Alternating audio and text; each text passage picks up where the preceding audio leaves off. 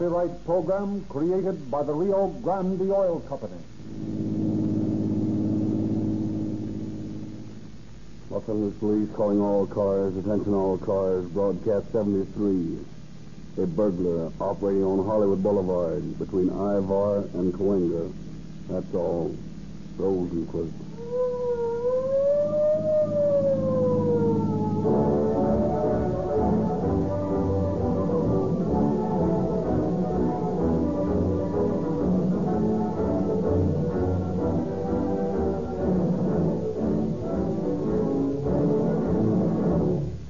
Now, Mr. Lindsley, we've all heard you say that more police cars in California and Arizona use Rio Grande Crack than any other brand of gasoline.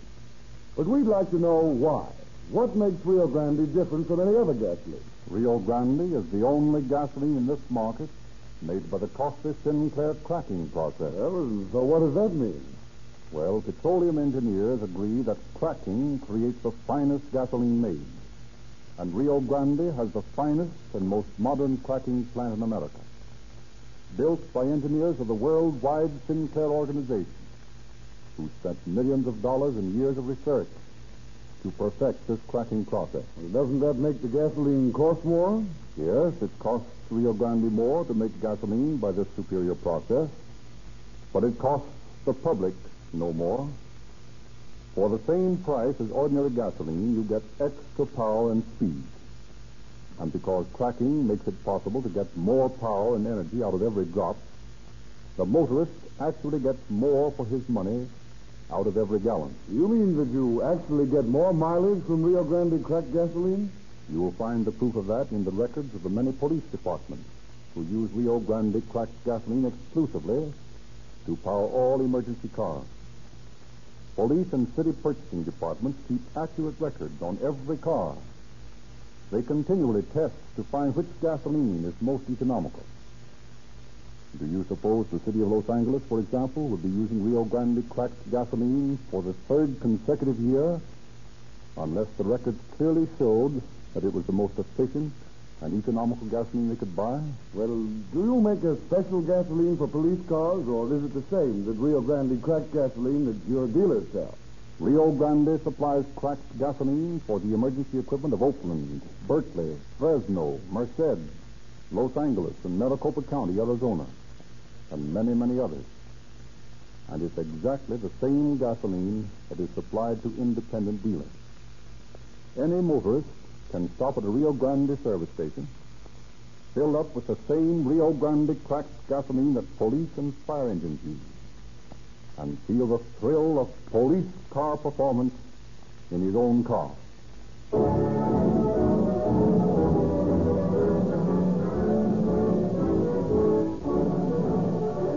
It is now our pleasure to present Chief James E. Davis of the Los Angeles Police Department. Chief Davis. Good evening, friends. In times of economic stress, such as that from which the nation is slowly emerging, the job of policing becomes much greater and presents types whose control is a unique problem. There is, for instance, a vast floating population, migratory indigents traveling from city to city looking for work. These people are not hobos. They are not tramps. They are individuals who, under better conditions, would be hard at work at some gainful occupation. They must, however, be watched, for the pinch of adversity will often tempt a man to break the law.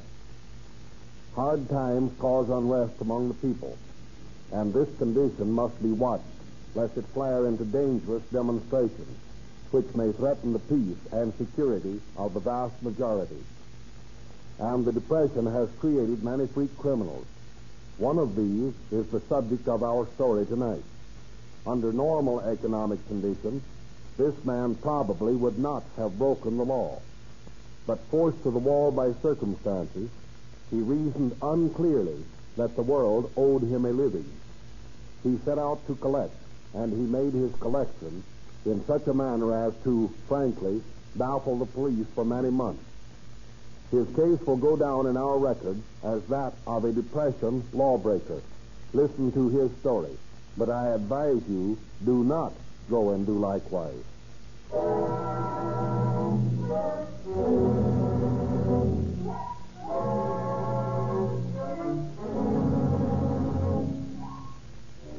is an early morning in November 1931.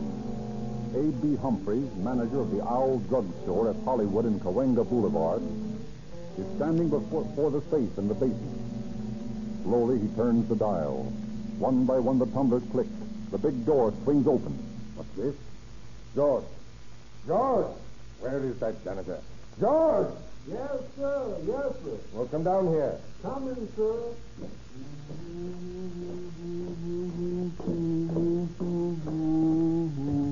Well, what y'all want, sir? What time did you come in to mop up this morning? 5 o'clock, I expect it was. Maybe it might later. Were the doors all locked? Oh, yes, sir. Locked tight. You've been all over the store. Yes, sir. Haven't noticed anything unusual? No, sir, I haven't. Oh, that's strange. Very strange. What's the matter with you, Mr. Humphreys? You all as pale as a ghost. George, there was more than $1,000 in that safe last night, and now look. Why, there ain't nothing in there. That's just it. We've been robbed. Maybe not, Mr. Humphreys. Maybe Mr. Buell put the money someplace else last night when he closed up. Maybe, but I doubt it. Anyway, I'll call him up and find out.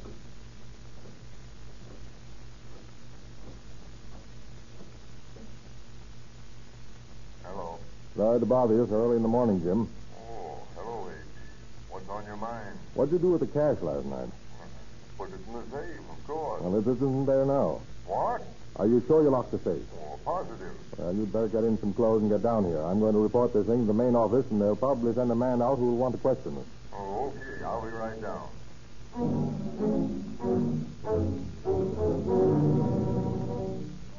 The Owl Drug Company assigns their special investigator, Bill Smith, a former Army intelligence officer. And he loses no time in questioning Mr. Humphreys and his assistant. Mr. Humphreys, who besides yourself knew the combination of that safe? Mr. Buell and the district supervisor. I see. All you know about this is that you discovered the safe locked and the money gone when you opened up this morning. That's right. Mr. Buell, Yes? would you mind telling me the circumstances of last night? Well, there weren't any circumstances. I don't know what you mean. You closed the store? Yes? And you deposited the money in the safe? Yes, I did the same as I always do. Closed up at 11 o'clock, emptied the cash registers, counted the money back in the prescription department, and filled out a statement and triplicate it, eh? When was the district supervisor last here? About 3 weeks ago. Oh, but you don't think I'm not that... thinking anything yet. How about that janitor, George? He's on duty from 5 until noon. He has no way of knowing the combination of the safe. And he's absolutely trustworthy. Why, he's been with the company for 10 years. I see. Well, I guess that's all the information I need from you, gentlemen. Just carry on business as usual and don't mind me. Better snoop around and see what I can turn up.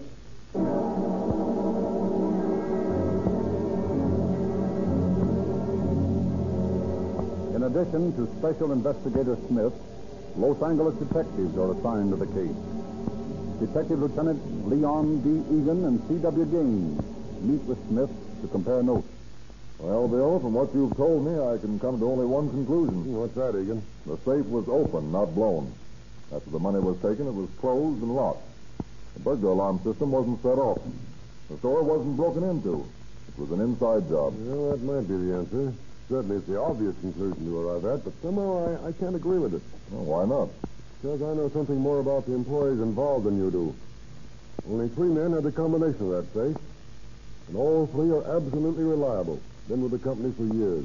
Did you ever hear of the faithful bank clerk who embezzled funds on the anniversary of his 40th year with the bank? Oh, yes, I know. But I'm backing my belief on the integrity of these men with something more. I've questioned them all. I've let them feel that they're under suspicion. Their reaction showed me that they were not suffering from guilty consciences. Ah, a psychological sleuth, huh? Maybe. Well, what's the next step? We're ready to assist. I don't know. They're still looking the place over. I've had fingerprints taken on the safe, but they haven't given us a clue. I'm going to hang around and see if I can pick up anything more. I'll let you know if I need you. Okay, Bill. Anytime.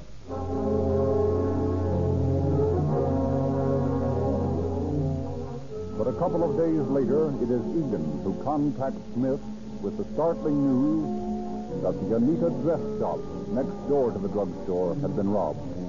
Together, they interview the excited proprietor. I just can't understand it, gentlemen. I put the cash in the back room, same as usual, locked the safe, and fastened the back door. Then I locked the front door and set the burglar alarm. And this morning, when I open up, the money's gone. Who else has the key to the place besides you? Well, I'm the only one. I opened the store and I closed it myself. And add this, Bill.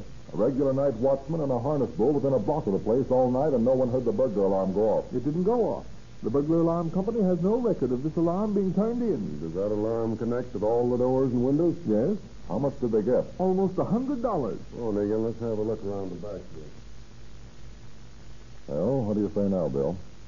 Same sort of a job as your owl robbery. Yes, it is. And it's an inside job. Inside job. What could it be? Why would this man rob himself? Well, I can't answer that one. That's the only way it could happen. Maybe, but I don't think so. Well, you give me the answer then. Can't. I'm still looking for it.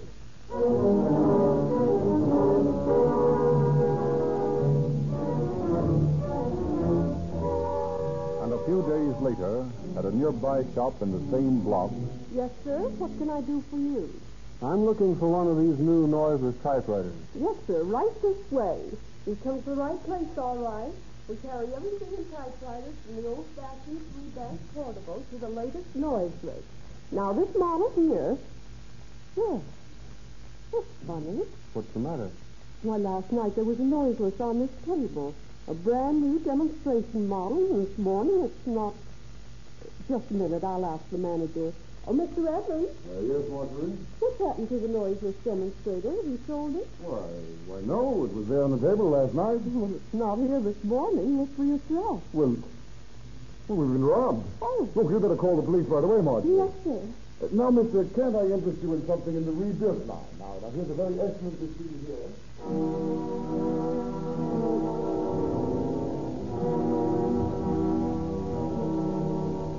while Smith and Egan go through the same fruitless round of questions at the typewriter store, a new factor enters the mystery when a gentleman visits the captain of detectives at the Hollywood station. How do you do, Captain? I'm Howard Strong. My company installs and services burglar alarms. Oh, yes, Mr. Strong. Sit down. I'm glad to make your acquaintance. Thank you.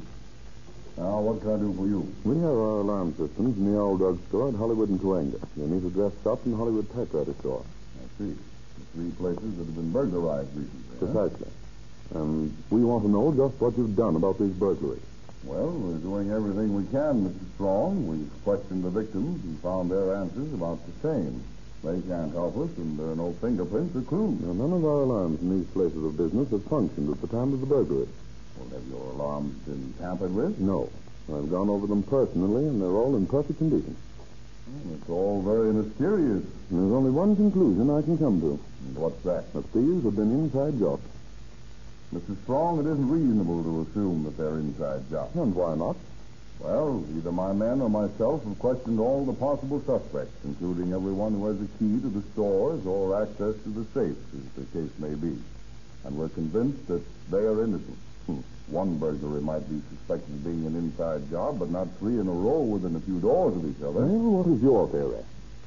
Well, of course, there might be something wrong with your alarm system. That, Captain, is an impossibility. Yet you're inferring that there's something wrong with our police system. No, it's not that, Captain, but, well, I'm interested in getting at the bottom of Yes, this. yes, of course. And after all, men may break down, but of course machines never do. They're infallible. Now, there's no need to take that attitude, Captain. Well, I'll tell you what I'll do, Mr. Strong. I'll triple the number of patrolmen on the Hollywood Boulevard beat, and I'll throw another radio car into the district. If these jobs aren't being pulled by ghosts, we'll get the boys that are pulling them.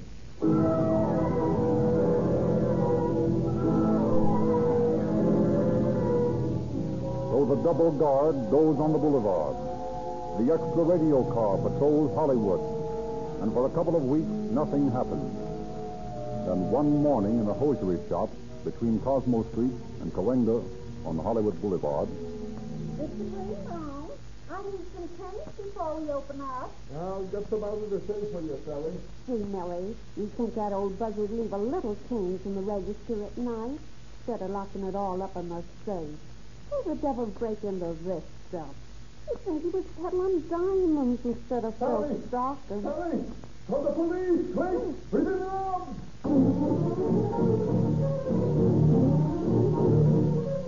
and a few days later, a few doors down the street, Yes, sir. What can I do for you? Why, I'd like a pair of those Clark Gable Oxfords with the high-keeping heels. Yes, sir. What size? Oh, I'll try to squeak into 9. Yes, sir. Won't you be seated? Thanks.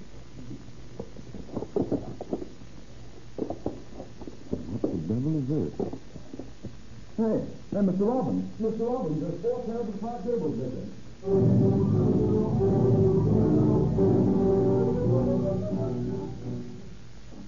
Robbery details, Stephen speaking.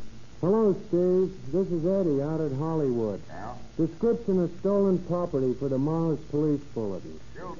1 set Walter Hagen golf clubs, 4 dozen tennis balls, 3 Spalding rackets. Hey, what kind of a burglar is that? Search me, but I'm getting tired of hearing about him. It's our old friend at Hollywood and Coenga. What's the matter with you guys out there? Can't you catch that guy? Now, Stephen, don't you start too. That's all we hear from morning to night. From the Academy of Motion Picture Arts and Sciences down to the Chamber of Commerce. If you think this bird's so easy to catch, come on out and catch him yourself. No, thanks. You're smart to say that. I'm spending my nights from now on staked out in the smarter Hollywood Boulevard shop.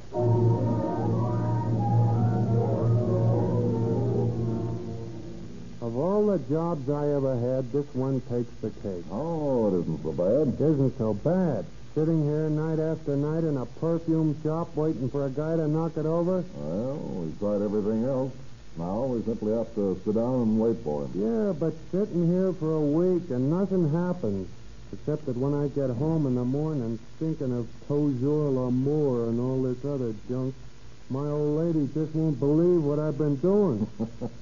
And I'll swear the beef with her after we've caught the guy. I should live so long. Oh, there's the boys in the radio car just pulled up. Let's go out and get a breath of fresh air. Okay, but if one of them mugs makes a crack about me smelling like a certain flower, I'm going to let him have it. Oh, forget it. I asked them to bring us some sandwiches and coffee. Come on. How about the burglar we got a date with? Well, a couple of the boys are out in the alley. Anyway, we'll only be gone a minute. Come on.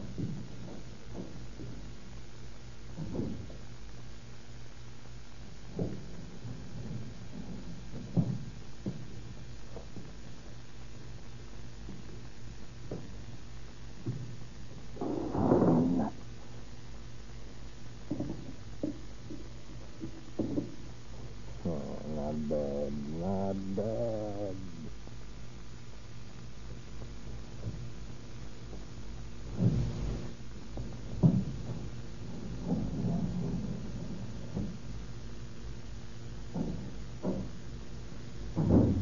There. Doesn't that hot that'll make the world look different to you? Yeah, but it don't smell no different. It smells worse. Oh, there is a stronger odor of perfume. Throw your pipe over here, Eddie. There's a bottle spilled. Yeah, and the cash drawer's been emptied. Right under our noses. What a couple of saps we are. Throw on the lights, Eddie. Now get your dad out and look for him in this room. I'll go through the back room.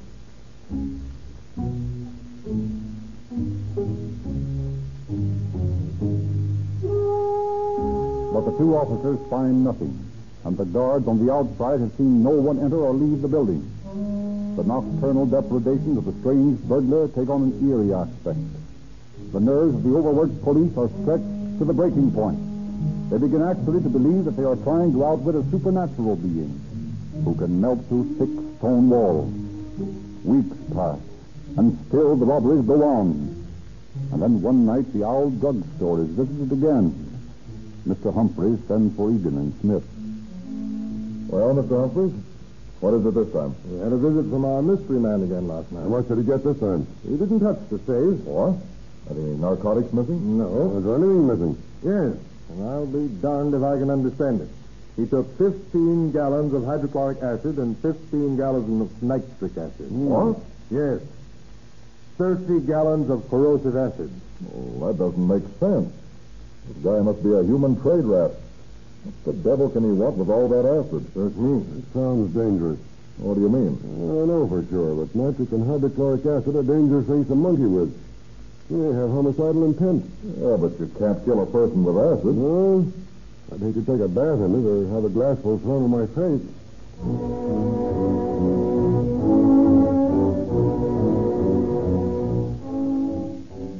And while While the police are pondering the significance of the latest test of the Midnight Phantom, he suddenly strikes again, 4 blocks west on Hollywood Boulevard, filching from a 5 and 10 cent store, a clothing store, a furniture store. The situation becomes increasingly more desperate for the merchants along Hollywood Boulevard. Insurance rates go up. A feeling of uneasiness pervades the shopping district. And for all of the intensive efforts of the police, the burglaries continue unchecked as the weeks stretch into months. Then one morning, Bill Smith is summoned into the office of a high official of the Owl Drug Company. Good morning, Bill. Morning, sir. Suppose you want to know what I'm doing about the Hollywood robberies. Well, I'm keeping my eyes on the Owl store at Hollywood and Las Palmas. This guy seems to be working in that section now. Wait a minute, Bill. Not so fast. I didn't call you in for that. Oh, I thought not. Well, unfortunately, I've got some more grief for you. If you want me taken off the job, I can't blame you. All I can say is I've done all I can. Hold on, Bill. Hold on. You seem to be jumping at conclusions this morning. No wonder I'd jump at anything. I'm so balled up over these robberies. Well, Bill, there's been another one. Another one? Where? When? At the Hollywood Coinger store last night. Well, had the chloric acid? No, Bill. $500 this time. $500, huh? I'm licked. No, you're not. Not as far as I'm concerned, at any rate. Frankly, I don't know what to do next. I don't believe it. That fertile brain of yours will figure out the next step. This case is still yours if you want it. Well, if you still believe in me, sir, I think I know something that might work. It's the last chance, but I think I'll go out and talk to Egan about it.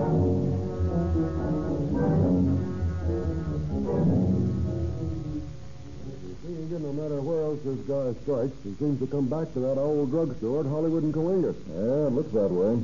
Even if he only wants to steal a postage stamp, he'd steal it there. Right. I'm going to camp right down there in the basement at the Owl, right by the safe. You mean you're going to stake it out yourself? Right. Yeah, but you might sit there for 6 months and never see a thing. Sure, but it'll be worth it to get this guy. I'll sit there the rest of my life if I have to. If you'll help me. Sure, I'll do anything I can. Fine. What'll it be? I want you to patrol the outside. And men on Coinga and on Hollywood near the store. Also men in the alley. Okay. Bill, we can't tie up a lot of men indefinitely. Play along with me for a month or so, and I'll bet in that time we'll get our man. Okay. I'll sit down there in the dark. First person to come into that cellar will get a load of buckshot from me. I don't care who he is. If you hear a shot, it'll be your cue to keep your eyes open. Buckshot will only wound him, and we'll try to make a break for the outside. Okay, Bill. When do we start? Tonight, of course.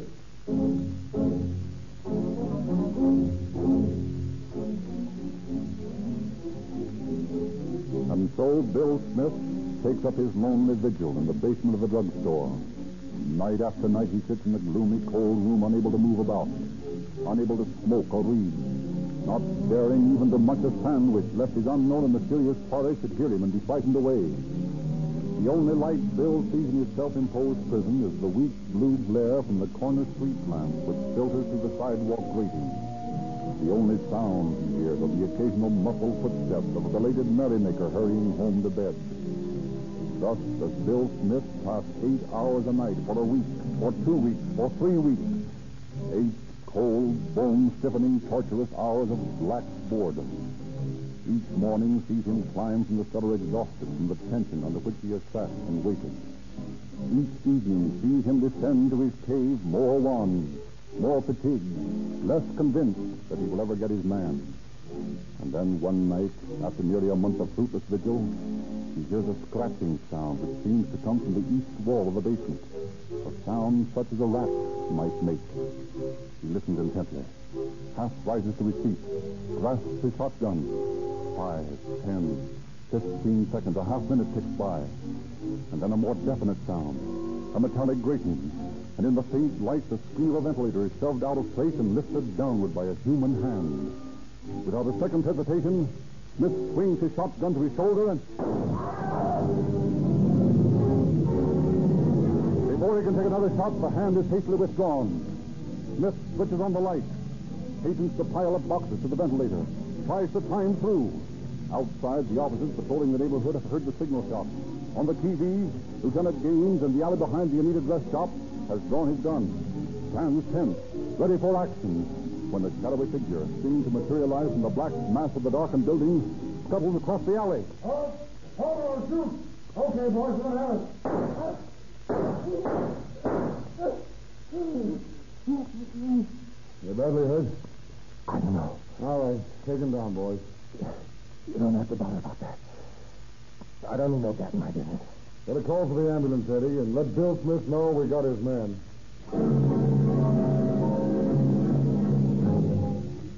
The midnight phantom, wounded slightly in the hip, is taken to the general hospital to receive medical attention and then faces the officers of the law. Well, my friend, we're looking you for a good many months. Well, we've got you. We want to find out what it's all about. You willing to talk? Yes, I guess so. I've had you guys on the run for a long time. Yeah, you can have the answers now. Go ahead, shoot. Well, let's start at the beginning. What's your name? Herbert C. Wright. What's it all about, Wright? And the way I figured out things was this. Times were tough. So I figured out how I could ride out the depression and not have to bother about where my next meal's coming from. By stealing, huh? Well, we could call it that. What we want to know is how you did it. Been watching for you on the boulevard and the backs of the stores for months. Yeah, I'm coming to that. There's too much chance for regular burglars.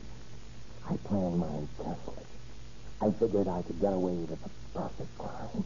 Nobody has yet? Yeah, I'll find that out. But I nearly got away with it. That's because I took plenty of time. I looked over downtown Los Angeles and Hollywood both before I went to work on the corner of Hollywood and Fuller. Well, why did you pick that spot? Because with the exception of the Owl Building, the rest of the stores were built without cellars, with a 2 or 3 foot airspace between the ground and the floors of the building. You can tell me you dug your way into those stores? Oh, sure. I burrowed under the stores and cut my way through the floors. Made myself trap doors that wouldn't be detected. Then I got into the Owl basement by prying loose the ventilator bolt. After I pulled the Owl job and the Anita dress shop and the typewriter job, I started to work east. I found somebody else who got the same idea once before. But because there was a tunnel already made, so I used that. And I got under Cosmo Street and almost to the Broadway. Were you planning on burglarizing the Broadway? Sure. They do plenty of business there. There's something I'd like to know. What the devil did you steal those jars of acid from the Owls? Oh.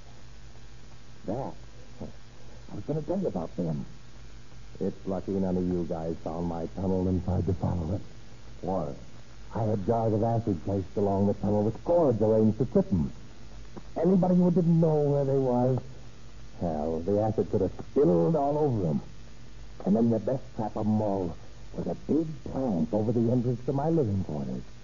It was studded with spikes and weighted with 50 bricks. I bet it would have killed a man if it had fallen on him. You're a nice, pleasant sort of guy, aren't you? Well, I had to live, didn't I? I got as much right to live as the rest of them. I was only protecting my interests. The same way as a businessman protects his with burglar alarms. Or a manufacturer with armed guards when there's a strike. Let's pass over that delicate ethical point. There's something I want to ask you. What's that? You mentioned living quarters. What did you mean by that? Oh. I burrowed out a room under one of the shops in the middle of the block. I had blankets in there. And the typewriter I stole. I was writing a novel. It was quite comfortable. If it looked too dangerous for me to go outside, I could stay in it for several days. That's your idea of living. Huh? Sure, why not?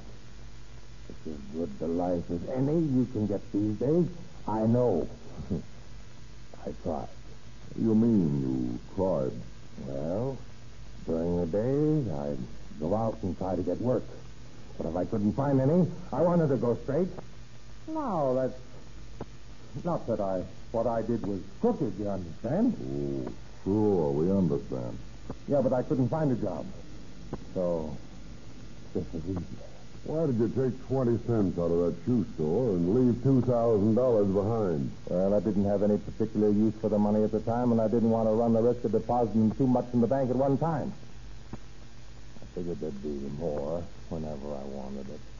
And how about the combinations to the safe? How did you get them? Well, you see, I bored peepholes in the wall or in the floor of every store I worked. And then I'd watch through the peepholes and learn the combinations that way. Sometimes it took several days. But it was worth it. Of course, you nearly had me that night in the perfume store. I was watching for the people when you came back and found the place robbed. I could hardly keep from laughing out loud. Yeah, I can imagine that must have been very funny. Now, you've asked me a lot of questions. I want to ask you one. Well, that's fair enough. What is it? Why the devil didn't you bump me off tonight? I'd be a lot better off than some of the world. Why anyone wants to spend another minute on this lousy earth is more than I can understand.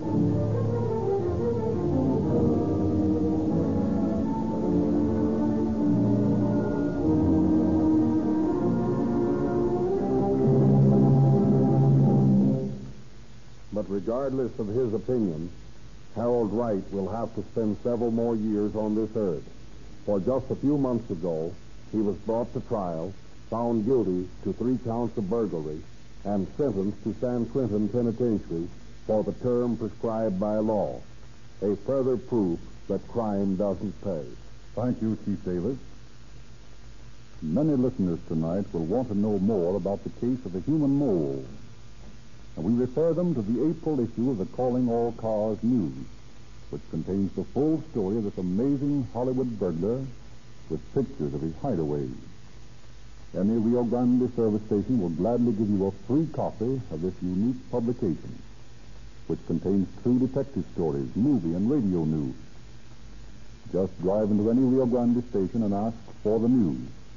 There's no obligation to buy any Rio Grande cracked gasoline, but if you're interested in getting more value for your money, we ask you to try a tankful and see what a vast difference this famous cracking process makes.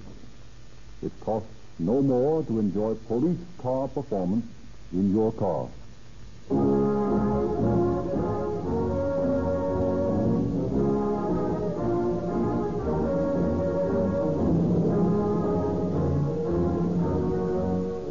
This is your narrator, Frederick Lindsley, bidding you good night for the Rio Grande Oil Company.